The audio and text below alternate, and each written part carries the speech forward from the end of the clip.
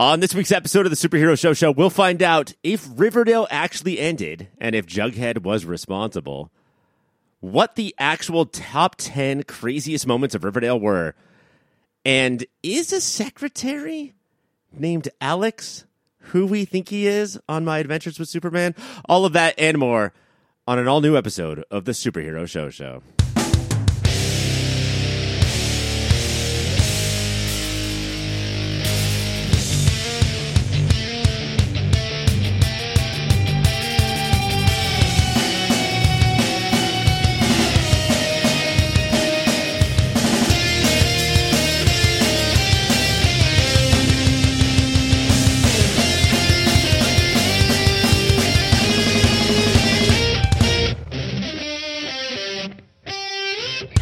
What's up, nerds, and welcome to the Superhero Show, the only podcast that covers every live-action TV show based on a comic book. I will be your host tonight. My name is Ryan, and I have to be very careful because we are having our annual portrait painted. A lot of people don't know this, but the studio is much like a medieval castle, and there are very large portraits of me, Mike, Caitlin, and Cassie painted everywhere. And so we have to stand very still and barely move our mouths for this. So, Caitlin, without barely moving, how are you doing, and what do you think of this artist so far? It's so good, except for I don't particularly enjoy standing in the moat around the office with crocodiles swimming. I definitely feel like I'm going to get eaten.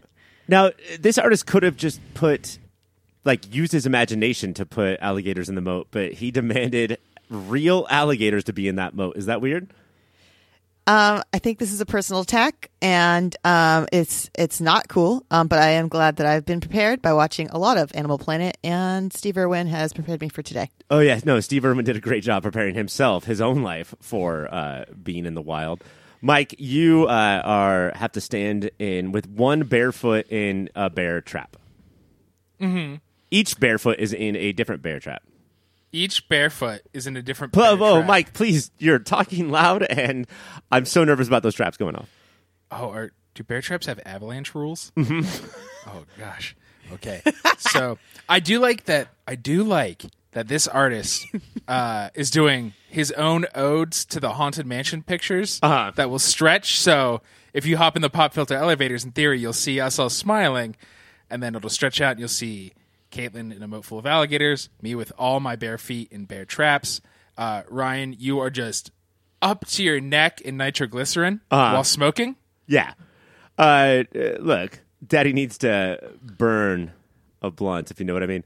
What I did is I put the little tip of my penis out right when he was doing the small picture, and then when it stretches out, it's going to look like I have the fucking longest wiener, guys. He is the reason he can't use his imagination. He's an autodidact when it comes to painting, and so he just paints what he sees no matter what. So he couldn't edit that little tip dick out. And the reason Cassie's not here is, how did she die, Ryan? She died from too much paintbrush in the mouth. This guy wanted to get her mouth so correct that he filled her mouth with paintbrush. The real her. And she was so down with it, too. I know. Yeah. And she kept apologizing, like, I'm sorry my mouth isn't big enough for all this paintbrush. Do you think this portrait will win the best portrait of us at the portrait competition? I don't think, in the category of fine art of podcasters, I don't think anybody else has a candle to hold to what we're going to do. I know Barack Obama and Bruce Springsteen have the guy that did Barack and Michelle Obama, but I think our guy is better. I am uncomfortable with, no matter how we're all dying, we're still also in go-karts. Yeah. So I wish he could have left his caricature roots behind. I think it's crazy that your feet are in bear traps and those bear traps are in go-karts that are driving go-karts. That seems so dangerous for your feet. It's like roller skating. These crocodiles in go-karts, too? Wild. Yeah, and crazy. Those crocodiles are about to bite your feet, Caitlin, but are also so adept at throwing red turtle shells. Yeah. Talented. Should we talk about the show tonight? I guess we should. Okay, very quietly, I am going to mention, because I do not want to change my position or the trajectory of my tiny little penis, Riverdale is over, guys. We're going to talk about the finale of Riverdale. We're going to rank the top 10 Riverdale moments. We're going to talk about of all time. Of all time, not just this season, not just this episode, but of all time. We're going to talk about Harley Quinn, My Adventures with Superman. There's no Walking Dead episodes this week, so that's always something to brag about. But yeah, I mean, what else are we going to do? First, but get to Riverdale. On the series finale of Riverdale, old lady Betty Cooper asks her granddaughter to take her back to Riverdale, where she dropped the necklace in the ocean. Meanwhile, angel, ghost, demon, fairy Jughead is going to take Betty back to the 1950s, but make her, pretty again. Throughout the day, Betty and us get to say goodbye to each Riverdale character, along with finding out the answers to Betty's favorite question, so how did this dipshit die? In modern TV parlance, we call this the 6 feet under ending. Taste buds, it's time to say goodbye to a legend, possibly the most important show to this podcast in its history. But before we say goodbye, we need to complain about it one more time. What, generically, are we looking for in a series finale? And does this one deliver? I think there's no good way to end a show. It's just impossible. There's literally never been a good one. I think it's really good to end, this is the point, if you're going to tug at heartstrings, do it in your goddamn last episode. You've earned everything after 7 seasons. So to have old Betty become young Betty, be able to live one last day, you did it, Riverdale. Let's do it. What that all worked for me, and her being like, how did they die? How did they die? What happened to them? You've earned that. What I think doesn't work, and this isn't this episode's fault, this is the last 2 seasons' fault. We're saying goodbye to not 7 seasons worth of characters, 2 seasons worth of characters. Mm-hmm. And so it just didn't hit because they kept rebooting. So there was not actually a lot of longevity emotional heartstrings for me. It felt like when they were like, oh, I do love that Julian got a half sentence when everybody else got a scene, but he still sucked up airtime for a character that we don't care about and never really existed. Also, at the end, when Betty went to her pops in heaven and she was hugging everybody, she went to Julian and she was like, no, never mind, and just hugged around. This guy's not in hell? Caitlin, who are the characters that you're missing? Who did we not get here? So I think the most effective part of this episode was when Archie did his little limericks for each person, and it was slightly a roast while also telling us what happened. Caitlin, does Caitlin sound like your mom, Mike, when you majored in poetry and your mom's like, oh, your little limericks then? What cute little limericks? Well, he's like a poet. What is he now? Yeah, he's a poet. He's a beat poet, but also it feels like that's a phrase the writers heard. Yeah. Are we switching right to roasting? A phrase the writers heard and fucking have no idea because he did. Caitlin was not wrong. He wrote little limericks. These sucked. He's a bad poet. Honestly, right now, I feel really good about myself because that was a guess that those were limericks. But no, that was the most effective part for me. And they did bring up things that happened in the other seasons that weren't just these past 2 seasons, like the bear and everything like that. So I'm glad they lightly touched on that. That was the most effective part for me because, we were too focused on this 1950s era that I really didn't, I don't know, I don't feel like it hit anyone. We liked the crazy Riverdale back in the day. Caitlin, I agree. Why I think it worked so well is it was not the characters remembering. I feel like you could see the actors all laughing at the crazy shit they lived through for the last 7 years in that scene. Archie would say some fucked up shit about bears and how Veronica at one point was a dialysis machine for all of the city. And then it would cut to the actors and they were like, oh my God, did we seriously fucking This is my career. Because real Cheryl would not have laughed about, remember how you petrified your other brother that you cared about in maple syrup? Oh my God, did I do that? Oh, that's so weird of me. Roasted. No. That I weekend at Bernie's, my brother. Also, Jason, her twin brother is here, and I'm like, I don't give a shit about this guy. He's shitty anyways. Yeah. And then it's like I don't care about saying goodbye to him. He can go fight in the war and not come Julian. back. Jason is the other shitty brother who died. Do you know how? Oh, okay. You know how you can tell Julian sucks? Dude Curly with red hair. Oh. Well, Jason had that too. Wait, Archie had that too. A lot of guys on this show have that too. Speaking of that, let's talk about some of the futures that Betty learns about. Mrs. Andrews is the first one that we learned about, and Archie goes to the West Coast and disappears from Riverdale. And Mrs. Andrews meets somebody. She buys a dress shop and meets someone. And who is that person, guys? I don't know who it is, but she carols it up. She buys a dress shop and then gets gay. That is Carol. That's the movie Carol. Yeah. And yes, so she's gay because on Riverdale, everybody is gay. And then my favorite, if I'm going to blow the whole who had the best future, that's Mrs. Cooper, who just became a stewardess at 55 years old. Mm-hmm. And then did a Denzel Washington, I'm going to land this plane. The captain has like 3 pieces of steak and a few martinis and has a heart attack, so she has to fly the plane. Which is Mike's breakfast. Yeah, every goddamn day. And also, you can't land a plane, so it makes sense. I could never land a plane. Also, why does she get such a good ending? Like, not only does she land the plane, then she gets a fucking sugar daddy and has like the best fucking life. This fucking racist, terrible mom, stupid bitch has the best ending. One of the biggest villains. Yes. Like, I didn't understand why she got it. Like, I get it with Kevin. Like, you fucked him over this whole fucking show. Kevin deserved a good ending. But Alice Cooper? There's something even worse than Mrs. Andrews. Clay, Kevin's boyfriend, goes to Columbia. Mm-hmm. Terrible school. Who would go there? What fucking moron would spend money to go there? Not the country, but I bet Clay goes severely into debt in order to go to Columbia. Any other futures of these characters that stuck out to you guys? Nana Rose, all we say is she's reincarnated multiple times. Yep. But also because at this point it's modern day, so 2023, this is the 50s, so not that many. So she is reincarnated and dies as a child numerous times based on the loose stuff Jughead says. Yeah. That's hot. I guess Go ahead. Sorry, Caitlin, go. Oh, I was just going to go back to Kevin and Clay. Go back to Kevin and Clay. Because they got the good ending. I thought that because like they're a gay couple, this is the times. I was like, they're obviously going to die from AIDS. This show hates fucking Kevin anyways. And then they gave him the sweetest fucking ending. One of them dies on a park bench feeding pigeons, and the other one dies in his sleep. It's like, this is adorable, and they're happily together until they're like in their 80s. I love that. But it was feeding pigeons AIDS.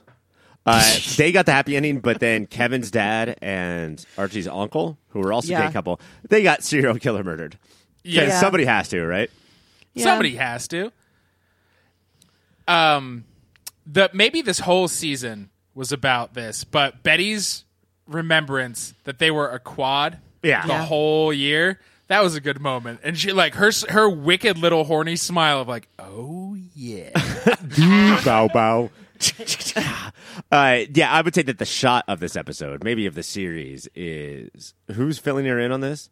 Oh, Kevin is like, Kevin. Hey, Betty, I'm sure that you already remember this, but just to refresh your memory, you're part of a quad. And then she's like, I am. And then looks over to the 3 of them, and they're all waving at her in this very sexual, hello, we're part of a quad sort of way. I didn't know if there was a way to wave if you're part of a quad, but I have now seen it. Now you know, and we're going to do it in every bar we go to. I feel like a addendum to that specific scene is Reggie finding out and being so mad he was not the 5th. I've been watching this show every week, and every time I do a line reading, it's always Archie. But the line reading of this week was absolutely Reggie when he finds out, and he's just like, wait. Are you telling me that I could have been a part of a quad, acquainted the entire... Like, he becomes full-on, like, cartoon character, steam coming out of his ears, tongue drooling. Reggie is amazing in that moment. Do you know what surprised me? Is that they mentioned other Reggie, because this was not our first Reggie, first season, and then they're like, who knows which is the real Reggie? Don't bring it up. And then this 50s Reggie was like, why I oughta. You better not talk about him again. I don't like that. That was an Archie's roast. Yeah.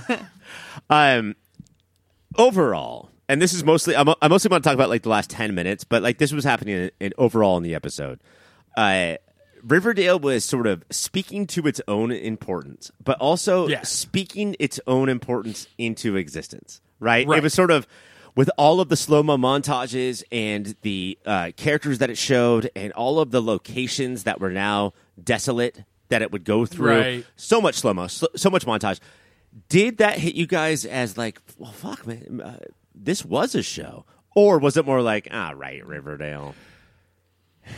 It felt like they thought the wackiness of Betty's Last Day, being 87, going back in time, was covering. But like, I was kind of surprised what a pretty traditional series finale it was. Based on like Riverdale, I'd expect them to blow everybody up in minute 2, and then all the characters just flip us off for the next 49 minutes. I'm kind of with Mike, with I thought it was like very normal, but at the same time, I do think they did a good job at closing it out. And I mean, for the amount of episodes that I watched, I was like, this is a good closure. I didn't think it was perfect, obviously, but it was like enough closure for me. Like, okay, Riverdale, you did it. We're done. I'm sad-ish that you're gone, but also at the same time, I wasn't, I'm bored all the time. I would say that I'm sad-ish, and not to coin a new phrase that all the kids are going to start using, but was the quad the wad? Was the reveal of the quad, like, was that the big, like, oh, Riverdale, you're so crazy? I feel like it was supposed to. I don't feel like I was that surprised because of it, but that's because Riverdale's wild and throws bears in situations. I think how they bitched out is, one, none of them fucked the bear, but she was like, sometimes it was me and Jug, sometimes it was me and Archie, sometimes it was Veronica, and she's like, and sometimes more often than you'd think, it would be me and Veronica. But if they were truly brave... This is how they bitched out, Mike. This is how they bitched out. You know what I loved watching is Jughead rail the shit out of Archie. Yes. And that's also what I was missing. How has this show gotten to this point and then pulls back when it's time to use the phrase, and sometimes Jughead would fuck Archie? Mm-hmm. Jughead and Archie make so much more sense as a couple than Jughead and Veronica. It's bananas. The least believable thing the show has ever done is Jughead and Veronica being romantically linked. See, when I watch these shows, all couples make sense to me because everyone is hot. Like, to me, watching these shows like this, or the OC, or 90210, or whatever, it's like Olympic Village. Like, of course, everyone is fucking. Like, they're hot. I could see them fuck once, but their personalities just never jive. They should have always kind of been frenemies. Sure, but who do you want to fuck more than your frenemy? Literally nobody. But once, then you're done. I guess that's Ryan, true. what are you doing later? I wish that I was your actual frenemy. Yeah, you do. Let's get to this Titanic ending. So Betty's granddaughter drives her to Riverdale. She says, oh, hello, or she says goodbye sign for the last time, which was weird because they were driving into Riverdale. So it would be like hello sign, but she said goodbye sign. And then they pull into the Pops parking lot. The whole thing is like an apocalypse, right? Like it's post-apocalyptic Riverdale. Yeah, everybody moved out of Riverdale. And the granddaughter turns around and she's like, Grandma, we're here. Grandma, Grandma, Grandma, Grandma. And then her Grandma. husband is like, hey, she's dead. Her faceless husband, who we have never seen, is like, I don't think she's sleeping. And what I expected was the back seat door to open, her to fall out, and then the car to peel out and drive away. But no, she wanted to go to Riverdale so she could die in Riverdale. B. Coops gets out of the car, and it is the 1950s. Young again. Young again. She's in the 1950s. She's got that ponytail that none of us are attracted to, and she goes into Pops, and everybody else who has died, because Betty is the last of them to die, they're there ready to hug her. Was this too Titanic for everyone? No, at this point, they've ripped off so many other things. Fuck yeah, let's do Titanic one last time. I guess I'm upset they didn't name Pops the Lilanic. Like, that was a little less, that they weren't on a fake big giant boat. That was fine. Did Pop actually die? Did the actor die? Because she was like, I need to actually say it, and then we just like sat at his grave for a second. I think he did die. Oh, okay. All I was thinking, too, is like, did he die in real life? But then she didn't go to, like, Fred Andrews, like, to Archie's dad's grave or anything like that, and he actually died. So I was like, maybe he didn't die in real life. I guess we got mention of him enough. Fred. Yeah. One thing I was really sad about, which I was like, Riverdale, this is your last moment to do something wild, is Betty is dead in the back of her granddaughter's car, and we don't get any closure on how that all like shakes up. Like, like I feel like there could be something like she could, I don't know, I know she's adopted, but like could have that serial killer gene. Maybe it's like in proximity, and maybe she has to go bury her grandma in the middle of the forest. I don't know. Make it wild, Riverdale. This is your last chance. She drops her in Sweetwater Creek. And then yeah. Bye, Grandma. I would go straight to a used car lot, and I would be like, $30, no questions asked. Take this car. I said, no questions asked. Do you know what I appreciated is, because for a long time it felt like we were on this boat, and I don't know if anybody else was. The way it ended, it's so clear that in this ensemble, Betty has been the main character the whole time. He's still alive. This episode was like, yeah. Okay. Oh, Pop is? Pop is still alive. Yes. You know what it reminded me of, Mike, is The Office, where towards the end it came to the conclusion that we had already like all gotten to, which was Pam was the main character. Right. And it finally told us that they realized that Betty is the main character. Yes.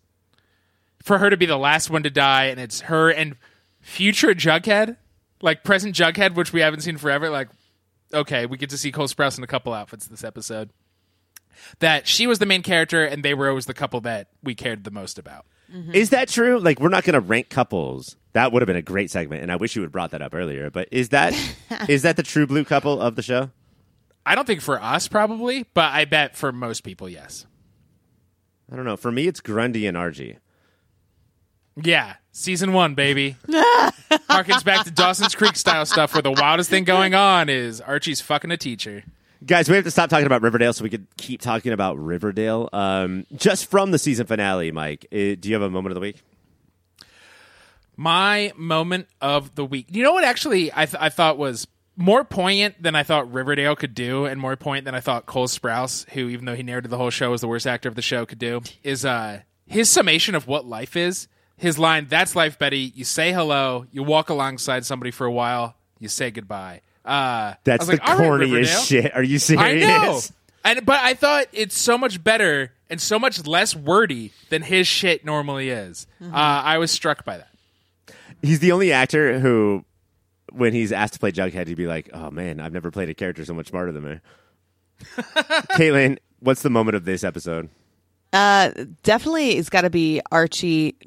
Everyone's sighing because Archie's like, "Oh yeah, I'm a poet laureate or whatever he is." And everyone's like, "Oh yeah, of course you are. You have to bring it up again." And then he goes out and fucking slams these fucking poems in these guys' faces and roasts the shit out of them. Love that moment. Mine also has to do with Poetic Archie.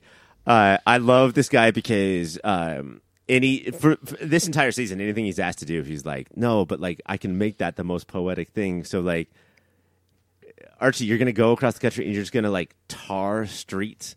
He's like, "Yeah, because that's how I'm gonna connect one city to another and be and like."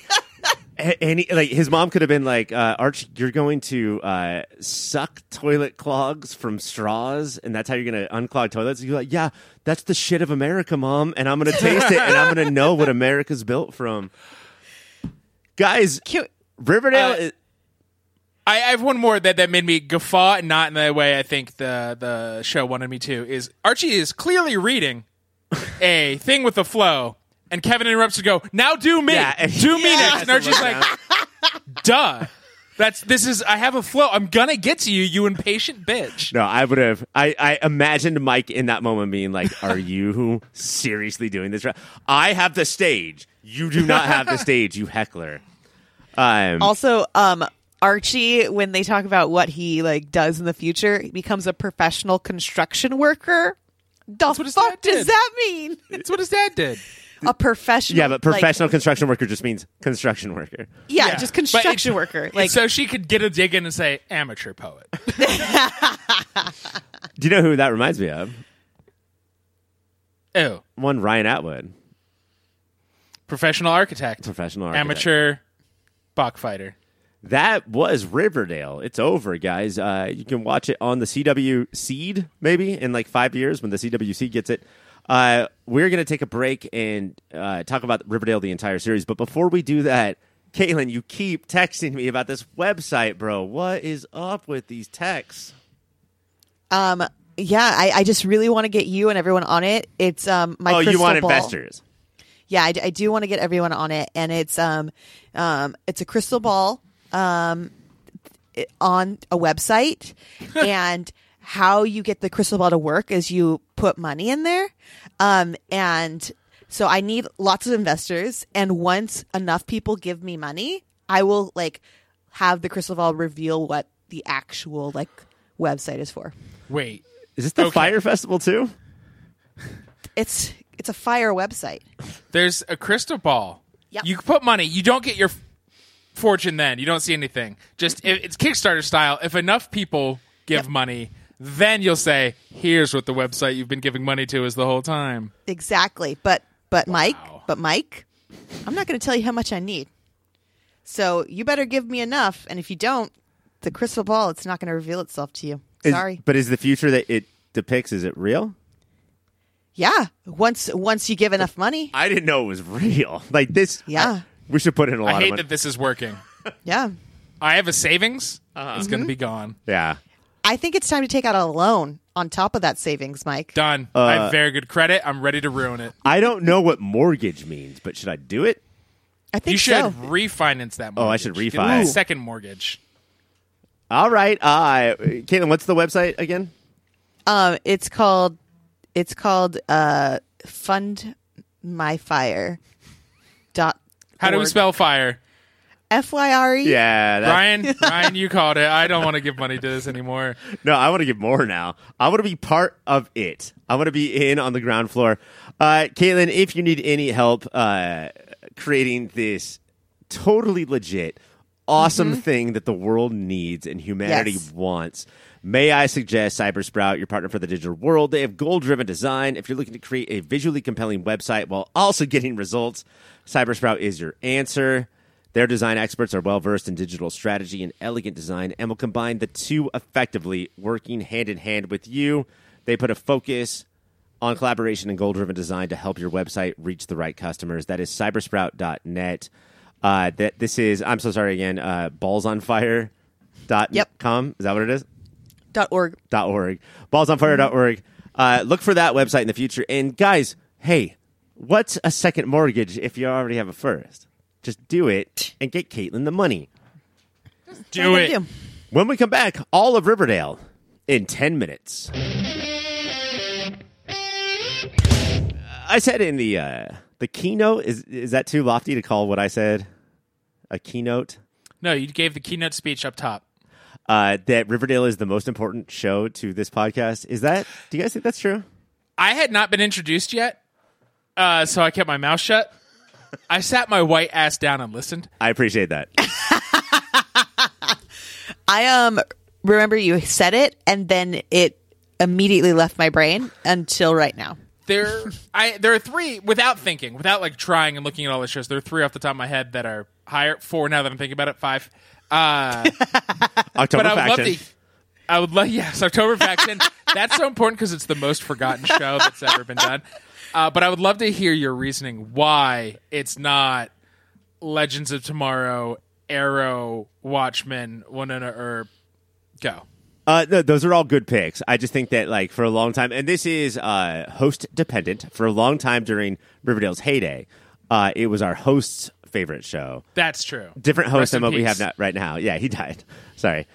He dressed in American flags and rocketed himself into the moon, and that was that. R.I.P. Taylor. But I think that was a large part of it. But it gave us. I'm gonna be honest. Like, it's hard to do a podcast every week and talk about these shows, and you really rely on getting stuff. And there are shows like Arrow, which could get a little samey every week. Back in the day, Riverdale was the sweet bliss difference. It was not superheroes and it was not zombies. Thank God we have anything else to talk about. And if you watched it, you got to talk about it. But if you didn't watch it, you got to like. Even better. Yeah, you got to like put your head on your hands and your elbows on the table and just fucking listen to what the fuck. I will say, watching the series finale, because I've been out for years at this point, for the week to beat week, but watching the series finale, I was like, fuck, should I just start from the beginning? Watch it all? And then I went, no, the best version of the show is having somebody tell you what's happening. Although I will say, Mikey, you are one COVID-19 away from doing it all, baby. Let's just go through it again. I just can't wait till I get COVID again. Now, Caitlin, you came in after Riverdale's heyday. I think I was, I think I guessed it enough at the very beginning that I watched a majority of like season 1, I think, and season 2 of Riverdale, and even I think some of season 3. So I think I watched a majority of it. And man, when it was good, it was good. But when it was bad, it was I stopped better. watching. Oh, you just changed the channel. Yeah. I stopped watching, but again, just like Mike said, just like you said, it's almost more fun to hear what happens. I honestly think the last episode I watched was Archie Fights a Bear. Wow. And then I was like, what the fuck? and I think that was like the last episode I watched aside from like what we watched for like the main event. But like, not to give too much away about the segment we're about to do, but if any character in any show fights a bear, after that episode, change the channel. It's never getting better. If what's his name from King of Queens? Kevin James? If Kevin James in King of Queens fights a bear, that's going to be the best episode of King of Queens. That would. If Cousin fights the bear in the bear, that's going to be the best episode of the bear. I think he's going to win, dude. Oh, Cousin would rule over the bear. We are going Cousin would ride the bear. If you listen to our other show, Movie of the Year, then you know what we do every once in a while. We do a mixtape for every season that we do. We're going to do something like that, which is collectively build a list. I don't know how many moments we're going to get to, but we're going to do the X craziest moments of Riverdale. Caitlin, I'm going to start with you. Thank God. I'm sorry. I thought you were going to do mixtape of Archie's original songs of Riverdale. And I was going to quit. Not just this episode, this show. That's weird, though, because you just pulled out a guitar while you said that. You were about to put a guitar to his limericks from the last episode. I was going to sing them all and then quit, because that would be my fighting the bear. So, Caitlin, let's say top 6, maybe. What do you think should be in the top 6? And just so we know the rules, Mike, when he goes next, he could put it above or below, or we can sort of move this around together. Yeah. So I think I'm gonna throw out the one that I think is gonna be number one for all of us, and we'll see if it sticks. But I think it is just Archie fighting a bear. So you don't know how suspense works. You don't know how podcast segments work. You don't know how like building crescendo a list works. Okay, Archie fights a bear. Archie fights a bear. I don't know anything that could top this, but again, there could be something else that I missed. But the fuck? What's this show peak? Episode 309 off the top of my head. Just my memory's very good. Archie fought a goddamn bear in a fever. And didn't he have PTSD at this moment too? Or was that after? But he also was in a war, but that war was fought on the football field. And so that war was much later, I think. Okay. But also he woke up with he died in the bear fight, but then woke up with giant scars. Yes. Yeah. I don't show. This is number one, Mike. I guess we're building from up to down. Yeah. Like, all right, so Mike, why don't you give us your number 2? My number 2 is even earlier, and this is the moment that I remember being like, oh, this is not Dawson's Creek starring Archie comics characters. I think it was like the 3rd or 4th episode. Betty and Veronica start boiling a football player in a jacuzzi, and Betty's like, it's not hard enough. I need this weird little black bob, and now I'm Dark Betty. And that's when, they didn't mention it for seasons, but that's when the serial killer gene was born, and we all know it. You mentioned a different moment. I'm sorry. The fact that Betty has the serial killer gene. So did Archie in his poetic roast. But yeah, Dark Betty. Also, Betty, bro, you said, I'm going to put this wig on. Do you know who you look like when you put that wig on? It's your best friend, Veronica. This is how you know I'm evil. And Veronica's like, what? Dark Betty's a good one. I think that I'm going to go in between these two. Okay. I don't know if that's cool. But at Jughead's dad's, Skeet Ulrich, who also murdered... also attempted to murder Sydney. It's his birthday party at the motorcycle gang that he is in charge of. And his 16-year-old son's girlfriend gets on the stage and does a striptease. And this is not even Dark Betty. This is Blonde Betty. This is the only way she can hang out with the serpents. And it's because an old-ass serpent girl... And Tony's like, do not do this. You're right. You're sort of father-in-law. You're a child... at an adult biker club, don't do a striptease. And she instead sings Mad World by Tears for Fears and strips. Yep. The serpent dance? The serpent dance, which involves high school lingerie. So thank you, Betty. Thank you, Betty, for showing up twice. If you were a bear, you could have shown up 3 times so far. You could have been 3 for 3. Caitlin, where are we going? I think I'm going to go... I don't know if this is above or equal to Serpent Dance. I'm going to go above. It's going to be Cheryl hangs out with her dead brother in season 4. Weekend at Sherney's. Yep. Just because, when your twin brother dies, you just keep him around, let him rot, and hang out with him every once in a while. And that's normal, right? Look, I'm going to say that me and Mike might have a thing for Betty with our picks. So I'm going to put that as number 2. Because that's so much more fucked up than Betty's things. Yeah. I think anything with Cheryl gets me. Cheryl's she just does wild shit. I mean, she's a fucking witch. More than anybody else. She got Madeline, craziest last name in the world, got what the song got Rotterall? Got what the show is quicker than anybody else. Everybody had to step their game up because of what she was doing. Pray tell, why do you say that, Mike? Why do I say that? Is the way she delivered the crazy lines that she was delivered. Everybody started suddenly saying things in very distinctive. You know how screwball comedies back in the day, they didn't talk how normal people talked. Cheryl showed them, we're already not based on reality. None of us should act like real people. And then suddenly everybody else was like, us too. But in screwball comedies, they all talked like that. Right. And then I think Veronica came the closest, and it's also how they were written, but nobody touched Madeline in the delivery and no, I am Riverdale. She is Queens Boulevard. Ultimately, she's Queens Boulevard. Mike, we have Archie Fights a Bear, Weekend at Sherney's, Betty's Strip Club, Dark Betty. Where are we going? So one of the key things Riverdale would do is be like, hey, there was this teen heartthrob. Now they're an adult. And they did it with Molly Ringwald. They did it with Ski Ulrich. They did it with Luke Perry.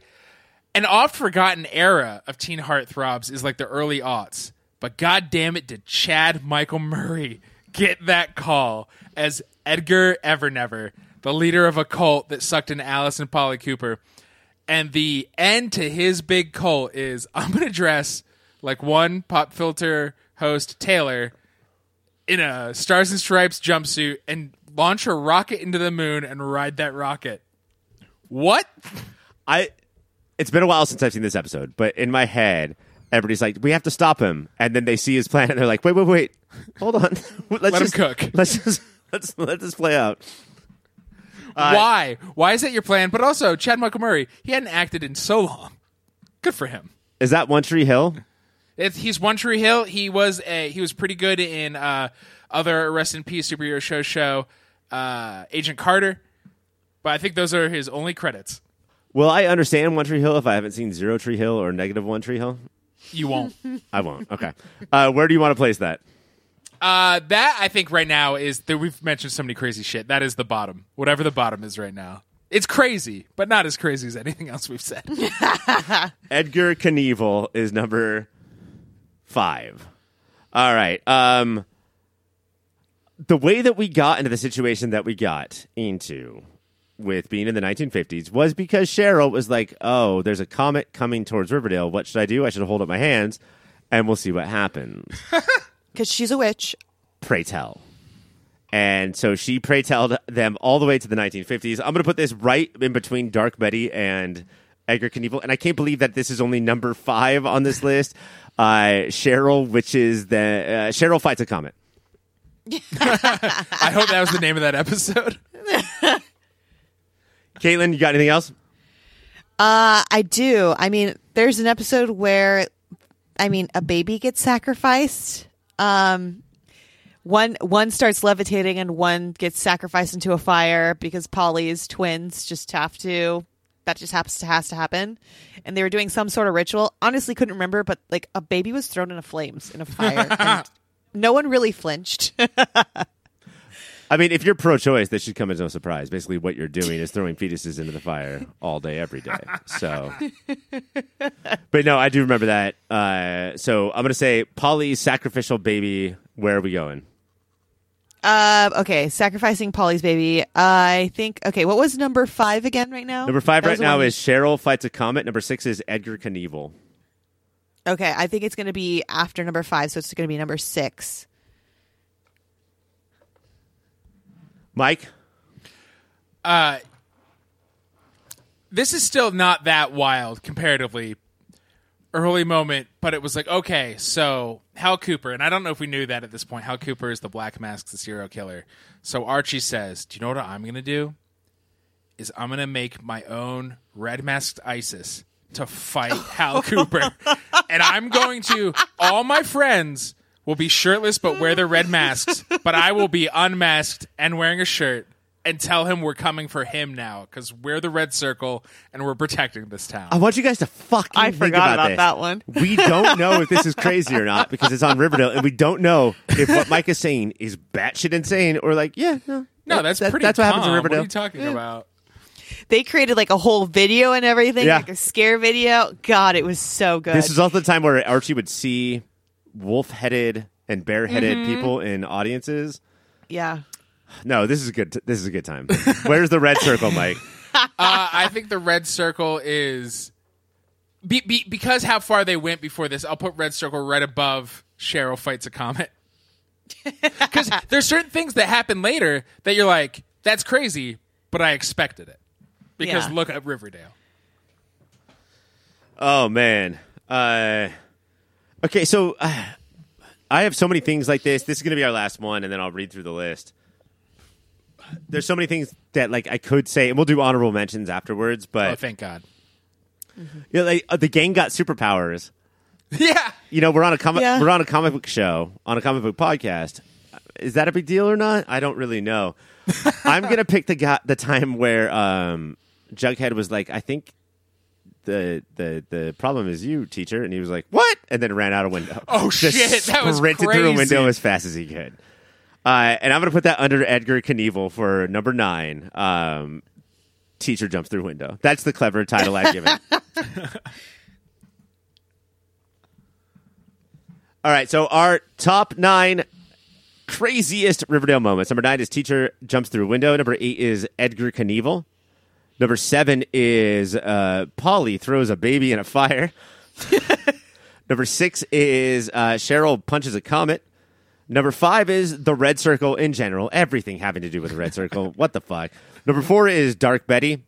Let me put this Veronica wig on before I kill a football player. Number 3 is Betty at the strip club. Number 2 is Weekend at Sherney's. I just hang out with my rotting brother. And number 1 is, of course, Archie fights a bear. Woo! All right, what else do we have, ladies and gentlemen? I got a couple HMs.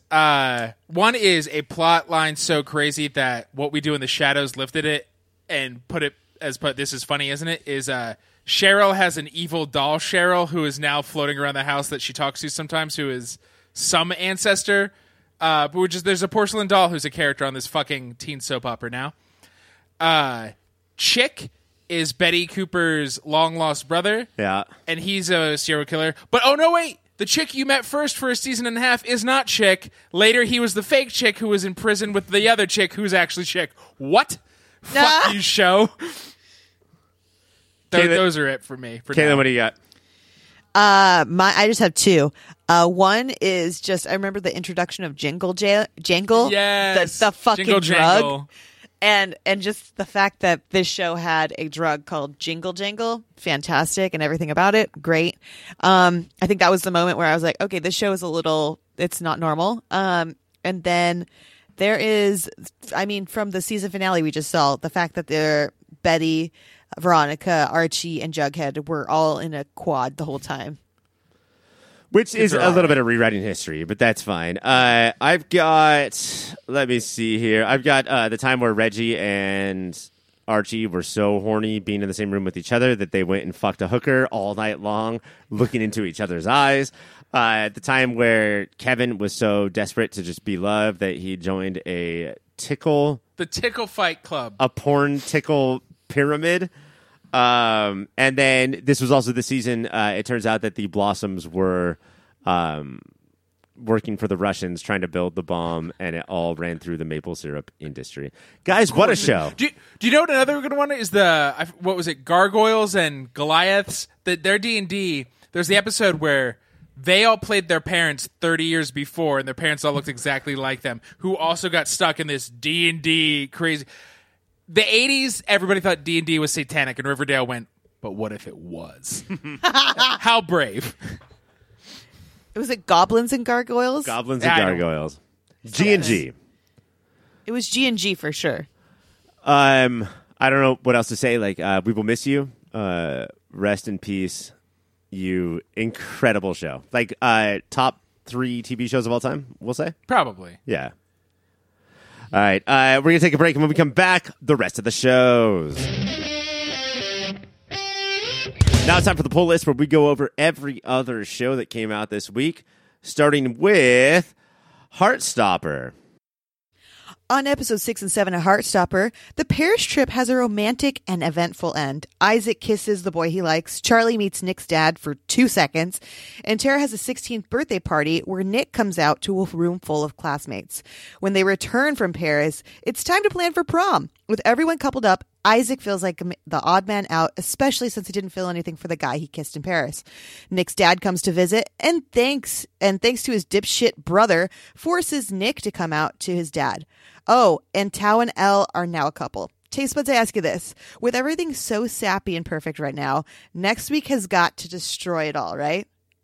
Yeah, I mean, this week did a good job of destroying some stuff. Like we said, we knew this French fuck dad was going to be a piece of shit, and he was. The brother, of course, played his role. And I was wondering, because Mike has brought up before, how two-dimensional the sister is. Is she as two-dimensional as the brother is evilly two-dimensional? And do they make a good pairing as the sister being like, fuck you, you piece of evil shit? I think she works more than he does. He's definitely more 2D than her, especially since we've spent more time with her. We've learned a lot, and she's just a protective sister. Yeah, she doesn't have much depth, though, either. This was finally the time, though, where the mom was like, hey, older brother, you're a fucking piece of shit. Yeah. Mm-hmm.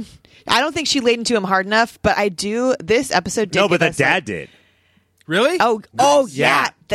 The dad was like, yeah, you never lived up to your potential anyways. I mean, he continues being a shitty dad, but like the older brother comes downstairs and he's like, sorry about your gay son, dad.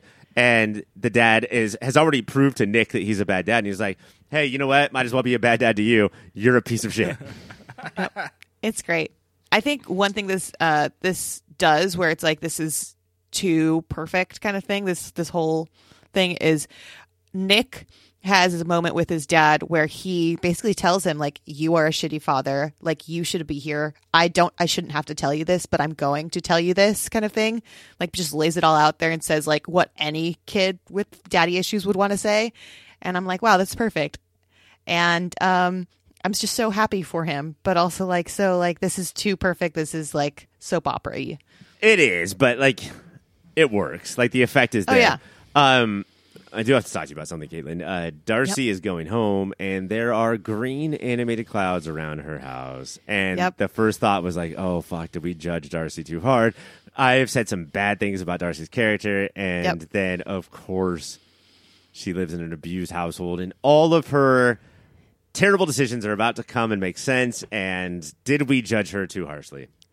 I think, number one, these are all young kids. We judged her too harshly. But at the same time, she was just trying to find herself. But yeah, no, I think next episode we're going to get real fucked up Darcy shit. Because it kind of just like hints at it here. And we watched all of her friends pool together to buy her a suit for prom, which was adorable. So adorable. And then we watch her mom completely like destroy her about the suit and that saying that she's not going to wear it, and then kick her out of the house because of this. And it's devastating. And I'm like, this is probably going to continue till next week. And it's borderline Peanuts adult. Like, it's almost like when Darcy's in the room, it almost like gets foggy and unclear, and it's like wah wah wah wah wah wah wah wah. Like, we don't get the clear dialogue of what is actually happening, but you can see what's happening. And I gotta say, man, like, something about what makes my room dusty when I'm watching TV. It's not Darcy's abusive mom, and if somebody were to die, it's not that. But when all of the friends start pooling the money together so Darcy can buy her suit, whoo! That's what gets the dust in the room flowing. That one definitely got me. I was like, oh, no, oh my God, all these kids, they care about their friend. I was like, oh, she got a suit. Okay. It's perfect. I think that the major thing from these two episodes, I think the major moment that I really want to talk to you about, that I have some questions about, is that Ben is really harping on Charlie, and he wants to apologize, and it's because he's moving. And finally, Charlie won't answer the text, and so Ben confronts him, and Nick is there. And Nick has a little bit in him of like, what the fuck did you say? Like, I'm going to fucking fuck you up. And Ben goes through and does a really heartfelt apology. And Charlie says, I'm not fucking here to make you feel better. Like, what you did was fucked up, and I am not here, like, just to, like, be your victim and then, like, sign off on this. Snaps, Charlie. And Nick says, let's get out of here. And Ben says, like, this is probably going to be the last time you see me. I'm moving away. But my question is, then the animation kicks in. And Nick and Charlie go this way. And a rainbow comes on the sidewalk right up to Ben's feet. And Ben could step on it, but he goes the other way. And I'm struggling with what this means. Like, could Ben have kept going forward, but he chose to go backwards? Or did Nick and Charlie not offer him enough of a rainbow to get onto? Or what did this animation mean to you? So this one was like, it got me too. I didn't really fully understand it. What I think it might mean is that there was a point where Ben had an opportunity to go and try to make things better and chase after him or try to be better. And him not going on that rainbow is him basically saying, no, I will not accept this part of me. I'm always going to shut that part off, and I will just stay unhappy, and I'm going to go the opposite way and not choose happiness right now, at least. My first thought was oh, Nick and Charlie are not extending the rainbow to coin a phrase far enough to accept Ben. But then I started thinking that Ben is almost to the rainbow, but he's choosing to go the other way. And what I think that means is that he's probably going to marry some woman and make her life miserable and his life miserable and children's lives miserable. And that's probably what's going to end up happening. That's what I saw too. Yikers. Yeah. Oof. Which, I mean, just watching that, I thought everything that Charlie said, I thought it was all very valid in what someone should say in that situation. I don't feel like a high schooler would ever say anything that that's not perfect. How these kids talk. But at the same time, did you think it was too harsh what Charlie said? I don't think it was too harsh. I think that I would have buckled under Ben's apology. I don't think I would have had the strength to still be no, actually, you know what, dude, fuck you. I think that I would have been oh, okay, I accept you. But I'm so proud of Charlie, and I'm proud of Nick for not being still fuck you, bitch, and then fighting him, because Nick always has that little bit of an edge. I think the one part from that is when at the very beginning, or after he does all of his apologies, Charlie says to Ben, do you remember when we first kissed? And he's and I didn't consent to that. I didn't want that, but I liked you so much that I let it all happen. And it was just, that was oh, because I mean, Ben's had a really good sorry, but at the same time, it wasn't enough. Oh, that in any other TV show, for better or worse, Ben's sorry would have absolutely worked. And I think that the actor who plays Ben did an incredible job of saying that sorry, very heartfelt, and then being so we're all okay, and then watching his eyes as then Charlie had his retort. Watching Ben's eyes, it was heartbreaking. Again, I'm not taking Ben's side. I'm just saying. Shit's tough. Shit's tough when you force yourself on people, I guess. Yep. Moment of the week? Moment of the week. I mean, both of them really good retorts. But I'm going to have to go for, well, obviously, and then, them pitching in for the suit. Oh, no, my moment of the week is when... She has too many. These two episodes, there's just so much that went on in them. There's a moment when Charlie and Nick are going over to Nick's family's house, and they're having dinner with Dad. They're having a dinner party. Both their families are coming together, and Charlie's so do I have to act straight? Am I just going to be your friend, or are you coming out to your dad? And he's oh, we're going to be friends. He's okay, pal, mate, bro. And the way that he says all of it in a deep, bro voice, it was beautiful, and I loved it. Charlie does the classic gay guy, straight guy, well, I guess I like football then, bro. Rugby, am I right? Top Gun is my favorite movie. I laughed out loud. My moment of the week is at the party in France. Charlie and Nick are on the balcony, and they're drinking. They have a cup that's like 1/8 full of purple stuff, and then somebody comes out and fills it with vodka to the top. And these two 16-year-olds drink out of that cup, and those bitches would be fucking destroyed. And they're like, "Oh, that's a little Bernie." No, absolutely not. You guys would be destroyed. But also, Darcy gets the drunkest, and I love the way that they filmed this, which is they had Darcy here, and then they put somebody else on the foreground of the bed, and then put the puke already on the bed. And then Darcy threw up, and they just had the person leave the bed and then reveal the puke, instead of having Darcy have a hose in her sleeve and shoot puke everywhere. This is a much more Heartstopper way to film that. So good job, Heartstopper. Heartstopper is on Netflix. We will be doing the season finale next week. Our next show is Harley Quinn.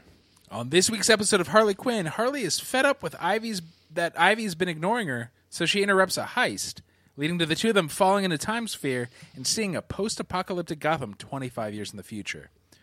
Robin is a tyrannical shut-in and one of King Shark's babies, a.k.a. King Baby, and Harley Ivy's daughter are part of the Resistance. Or are they? Taste buds, I ask you this. How do we feel about Harley Ivy's romantic issues being resolved on the precipice of them being frozen trophies? Do we think that they're... No, I don't think that trauma or a crisis handles romantic situations. Okay, so they feel like they did, but we know the show is smarter than that? Yes. I don't. Yeah, like they're gonna get home, and whatever was root causes of problems before will pop up again. And I don't mean to say root causes like poison ivy is one of them, and so there's roots and everything. That's not what I meant, Mike. I thought it was what you meant, and I still do. Although I do think that it would be. It's not just the trauma of traveling through time; it's the trauma of seeing your fucking future daughter. Your I think that shitty might. Avatar living daughter. She loves Avatar. And I didn't want Caitlin to be on this segment because I don't want to give her any baby naming ideas. I'm just going to go to Avatar and watch it again and again and again just to get all of my good baby names. I'm scrapping everything I currently have and just going to Avatar. What's her name? Nefertiti? Nariti? Nariti? I haven't seen the movie, so I don't give a shit. And I never will. How am I supposed to talk to about pop culture to you two when Caitlin has not seen this episode of Harley Quinn and Mike has not seen Avatar? Oh, you have? I have, okay. Yeah. I watched it like right before. But so this show, which is good at taking the piss, the episode of the title is called The Most Influential Film of All Time, saying, who gives a fuck about Avatar? Because one of the dumbest characters we've met says it's one of the most influential films of all time. Uh-huh. I'm joke? Correct. I'm correct. Or, I mean, like, this is the hackiest joke that Harley Quinn's ever made. They've made hackier jokes, right? Yeah. I thought it was funny. It hit me. How did we enjoy seeing this version of future Gotham? We've seen a lot of, in all of our shows and all of our comics, we've seen a lot of futures in tubby, robot-loving Damian Wayne ruling Gotham with an iron fist. Do you know what it reminded me of is the villain of the film Chip and Dale Rescue Rangers? Okay. Did you guys see that movie? Mm-hmm. This is just Peter Pan. It was Fat Peter Pan. Fat Peter Pan. Oh, yeah. Never growing up. But also, Damian Wayne is on that fence. Not just the fence of like being a good guy or a bad guy, but being thin or fat. Like, you never know where he's going to Aren't we land. all? And that's the thing. The Lazarus pit saves you from life and death, not from thin or fatness. Like, he's not going to go in the Lazarus pit until he dies of diabetes. Can I ask a dumb question? The show and some of the internet has seemed to know one of the Resistance people is Cheryl. Who is Cheryl? And I don't remember Cheryl. Who that is.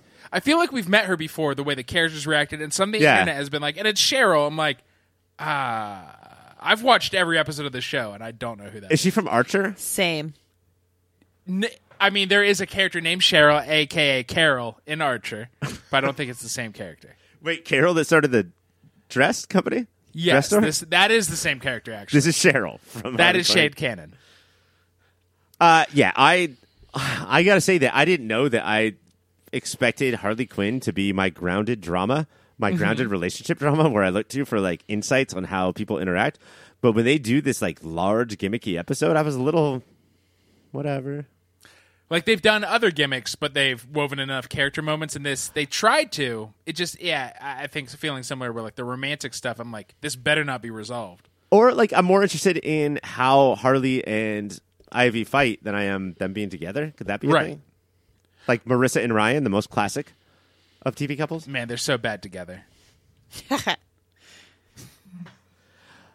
But yeah, we have Nefertiti. What's her name again? Naruto, a.k.a. Lady Naruto. Princess Lady Ladyfingers. Ladyfingers. Yes, Princess Ladyfingers. That's what it is. Not a better name, Harley. I mean, what do you think that Harley and Ivy would come together on with as far as names go? Mama Macaroni. Mama Macaroni, named shit. after their favorite restaurant. That is pretty good. Where they've definitely MM for short. Yeah. All right, let's bounce. Mike, moment of the week. Dr. Psycho's back, and I really do miss Tony Hale's little big-headed freak. He has Joker on his podcast because Joker's saying Nightwing, he killed Nightwing. Batgirl calls in, turns out Joker didn't kill Nightwing. But Dr. Psycho's saying, the only thing my fans hate more than women in power is stolen valor. One, I love a rhyme. Two, that these fucking incels hate women in power, but they hate guys who pretend that they did something quote-unquote badass more. I love Tony Hale, man, and I want more of him in my life. I'm going to skip Caitlin and go right to me. Or skip Caitlin for a second and go right to me. Mine is Tony Hale's back. It literally says on my notes, Dr. Psycho is back.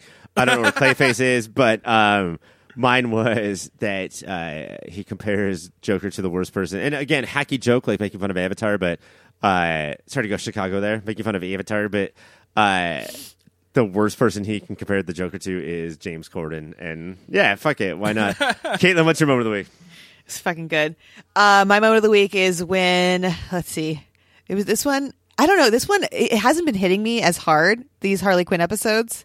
And so. Are you calling it Harley Quinn?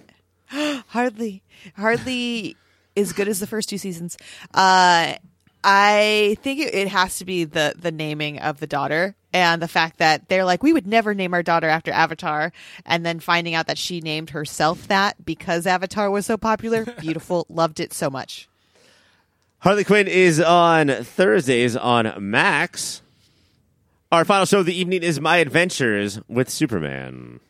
This week on Mouse, Clark gains super hearing, causing him to fight crime nonstop without sleeping.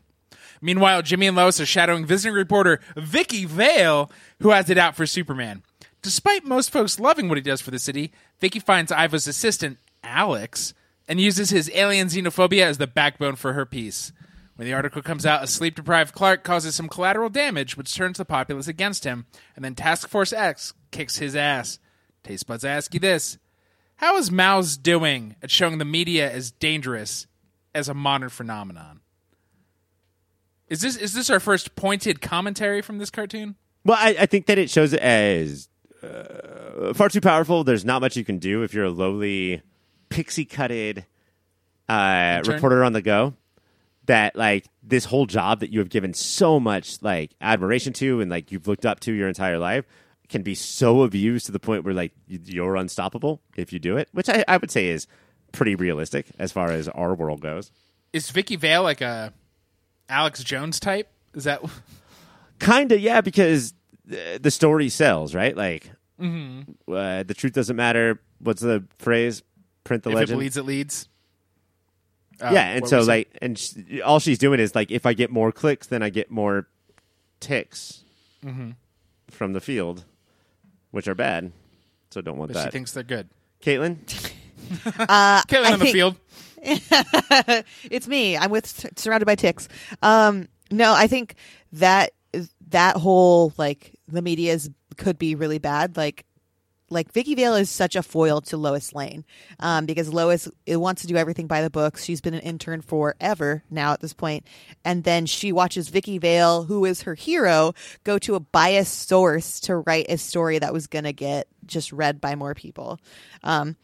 This episode, I don't know, it hit really well for me because we've seen, like, Lois see the dark side that Superman can become, and I think for the first time Lois sees, like, how that could be a reality, and, like, there's the darkness of the media but also the darkness of Clark that she sees, just even if he doesn't mean it, even if he doesn't mean it, he is so powerful. And, like, the biased source that Vicky was, like, interviewing even made like a really good point. Like, how can if he has a bad day, he could take out a whole city, like, and we have no control.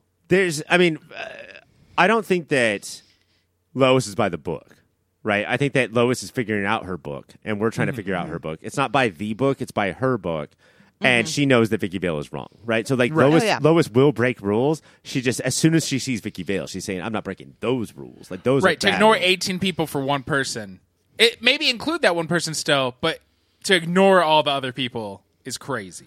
Now, there's two things in this episode that I can't take anymore as far as Superman stories go, which is I hear all, therefore I can never take a break.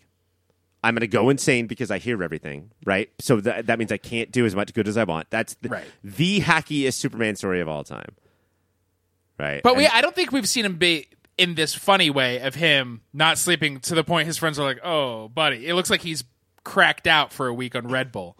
Right. No, he looks like a student on Adderall. He's Jimmy. Jack Quaid crushed that delivery. For sure. And then the second one is, of course, in other worlds, Superman is a bad guy. Right. So those two combined, they made me a little bit nervous about this episode. But like you said, the first thing was only for the first 30 seconds ago or so. The second one was just, these are blips to a show that I would say, we're only 8 episodes in, understands the Superman lore better than any other show that's ever been on TV. Is that crazy to say? No, it's phenomenal. Not only does he understand Superman, getting these little character moments and getting its point, because I would not have thought this is a show that's trying to make points before this episode about how you can misuse media. If Vicky is a foil to Lois, a mirror to Vicky is Jimmy, who is Clark's friend, but he's a YouTuber and influencer, wanting to tell Clark to sleep until he sees that he has 1 million new followers. So he goes, okay, buddy, keep going. That's fucked up. Because they know that's where you get those hits. So you're a bad friend and a bad journalist, Jimmy. That is that's my first day at Pop Filter. That is exactly what Mike told me on my first day here at this Ryan, studio. You're a bad friend, you're a bad journalist, prove me wrong. And you've been doing a serviceable job. What? I'll do it right now. I'll do a serviceable job right now. And we haven't even talked about the end of this episode where full-on Task Force X, all the people the government's been kidnapping, beat the living fuck out of Clark. Oh, yeah. That was just anime gold, man. Wow. How he was going to die. What percentage of this episode was that? 2. It was 2%. I was going to say like 51. A solid 51% of this episode was punching and kicking and biting. Biting. He gets hoodwinked by the invisible kid to rescuing the rest, and the rest all come out and beat the fuck out of him to the point that the general is like, no, you can't kill him. And when you say the general, is this the Shaquille O'Neal? Let's call the general the Shaquille O'Neal's roommate / business partner. Yes, this is the insurance. The tiny little animated general is in charge of this entire world. Yes, I always knew he was evil. Does he know the 857 cash now people? He's their mortal enemy. Okay, and he's got the green light too. Green light. Classic. All right, well, I think at that note we're done with this, I guess. Mike, moment of the week. What I do think is that this show is complicating so many evil versions of Superman or multiverse or there's red kryptonite. He is sleep deprived and causes a huge traffic accident. I don't know if we've ever seen a more nuanced version. But he's not jittery and fucked up when he does that. No. Right? You have to connect the dots on your own as a viewer to be like, I remember him in this scene, and then 3 scenes later this happens, and I think this led to this. And just, you have to, no matter what your job is, probably only if you're like a doctor and saving lives, not like, I don't know, a marketer or a retailer. But rest, because you will not be able to sell that shirt or write that copy that day, but you will do better the next day and not hurt as many people because you slept. Okay, sleep. Just sleep, man. Dr. Mike says sleep. Dr. Caitlin, what do you say? Dr. Caitlin loved Cracked Out Clark, and I thought it was hilarious. And I thought it was hilarious until it wasn't. But at the very beginning, when he first gets a super hearing, he forgets like it's his and Lois's 1 week anniversary.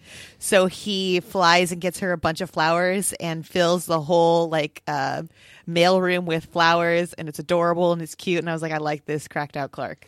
And then it gets bad, but that was a good part of it. If I was a fucking girl and I had a boyfriend that did, or a girlfriend or whatever that did grand romantic gestures, I would dump them so fucking like. What are you gonna do with all these fucking roses in my office? Okay, bro? When they rot, they do stink like rotting things. There's gonna be so many bugs in here. Fuck you. All right, but when you walk into the room at first, you're like, you don't think about that. That's hopefully no. I think about that. That's why Ryan and I are broken. That is what we think about. Who's taking? I care will of this? now. Where are the bugs? You know what? Another moment of the week is the minute they said Vicky Vale, the nerd in me shrieked. I was just like, ooh, another name I know. We were all Lois Lane in that moment. We're like, ah! Instant kegels. Instant kegels. I'm going to forgo my moment of the week because we didn't talk about the Secretary Alex, guys. Oh, I don't know if I'm an idiot, but we've met Alex once or twice, but it wasn't till now that I'm like, red, long hair. Wait, until this podcast started, you didn't know? You didn't think about it? And then I was like, this is goddamn Lex Luthor's origin. I'm the Superman genius in this crew. Oh! And Caitlin realized it right now, so at least I'm not the dumbest on the show. Oh. Wow, okay. Okay, so his name... I wouldn't have gotten there for a long time, guys. His name is Alex. He has long red hair, probably about to be bald, and he says things like, I fucking hate Superman so much. Yeah, there's no way it's not Lex Luthor. It's Lex Luthor, guys. Wow. And that is the show. Oh, my God. Wonderful. We have a few minutes left, and we are out of time. Mike, tell us about some websites. We have a few minutes left, and we're out of time? Yeah. You should go to popfilter.co. That's where everything we put out lives. There's old-ass articles. There's other podcasts. There's all these podcasts. There's pasta recipes. And slews. There's pasta recipes. There's every website we've ever mentioned. There's links there. You can also go to popfilter.co/Amazon. Bookmark that. That is how you shop at Amazon now. Because if you're going to do evil and use Jeff Bezos' website, help us out a little. Right now, Mike is furiously attaching crystal balls of fire to our website, so it's there. Good. Caitlin, any other shows, podcasts that you want to talk about? I guess there's one, because I like not only watching TV shows, I like watching movies, just like you guys. So I like to listen to Movie of the Year, where you guys talk about different movies and different years. And it's not like you talk about 92, 93, 94. No, you hopscotch around the world of years, and and right now you're on 1972. 3. Darn it! So Darn. close. I got it so close. Last time I got it right. So 1973, and I love it. It's so good. I was definitely alive during that time. If anybody's ever casting for like a anti-sexual harassment video from like the 80s, Caitlin is available. Her delivery, I think, is pinpoint for that. Mike, social media, what is it? And where can I find it? And how do I get more followers? That last one's going to be a longer conversation, but we are at Your Pop Filter on Instagram. We are Pop Filter Co. on Bluesky. Let's say YouTube is part of social media. We are on YouTube at Pop Filter Co. If you listen to your podcast that way, you're a freak, but we are there. All of our shows and delightful little playlists. Those are our social medias. We've shut down Facebook. We've shut down X until there's a new one. That's where we're at. Let's have sex. Let's have sex. Hey, Caitlin. Listeners, hit me up. Oh, boy. Caitlin. Is that grooming? Is that a power imbalance because they have so much more power than me, Ryan? Yes, that's absolutely it. I hope you get sued and not Pop Filter Inc. in general. Caitlin, you're younger than me. Do you know what a one piece is? Let me rephrase that. A one punch is? Now, brother. One Punch? Yeah. The anime? Yeah. I've never seen it, but I know there's a show on Netflix. I think they just did. Mike, do you know what it is? Guy with big hat. But why not big Straw hand? hat. Wouldn't he have a big hand if he's one punch? I don't know. That is true. Does the live action start next week? Do you know what I like? If I have to pick one punch, it's Hawaiian. I'll tell you that much. I choose fruit. You know, Mike's not a fruit punch fan. What? It's dog shit. It's Sugary not dog red shit. Bullshit. Hawaiian Punch is good. Fruit Punch sucks. Those are the two exact same things, my brother. They taste different. I have a more sophisticated palate. Oh, my God. Before I fucking throw up everywhere, next week, Heartstopper ends, One Punch begins, and the debut of the Spider-Man Awards. For Caitlin, for Mike, I am Ryan. For Cassie, we miss you, buddy. Rest in peace. We're out. Enough said. Excelsior!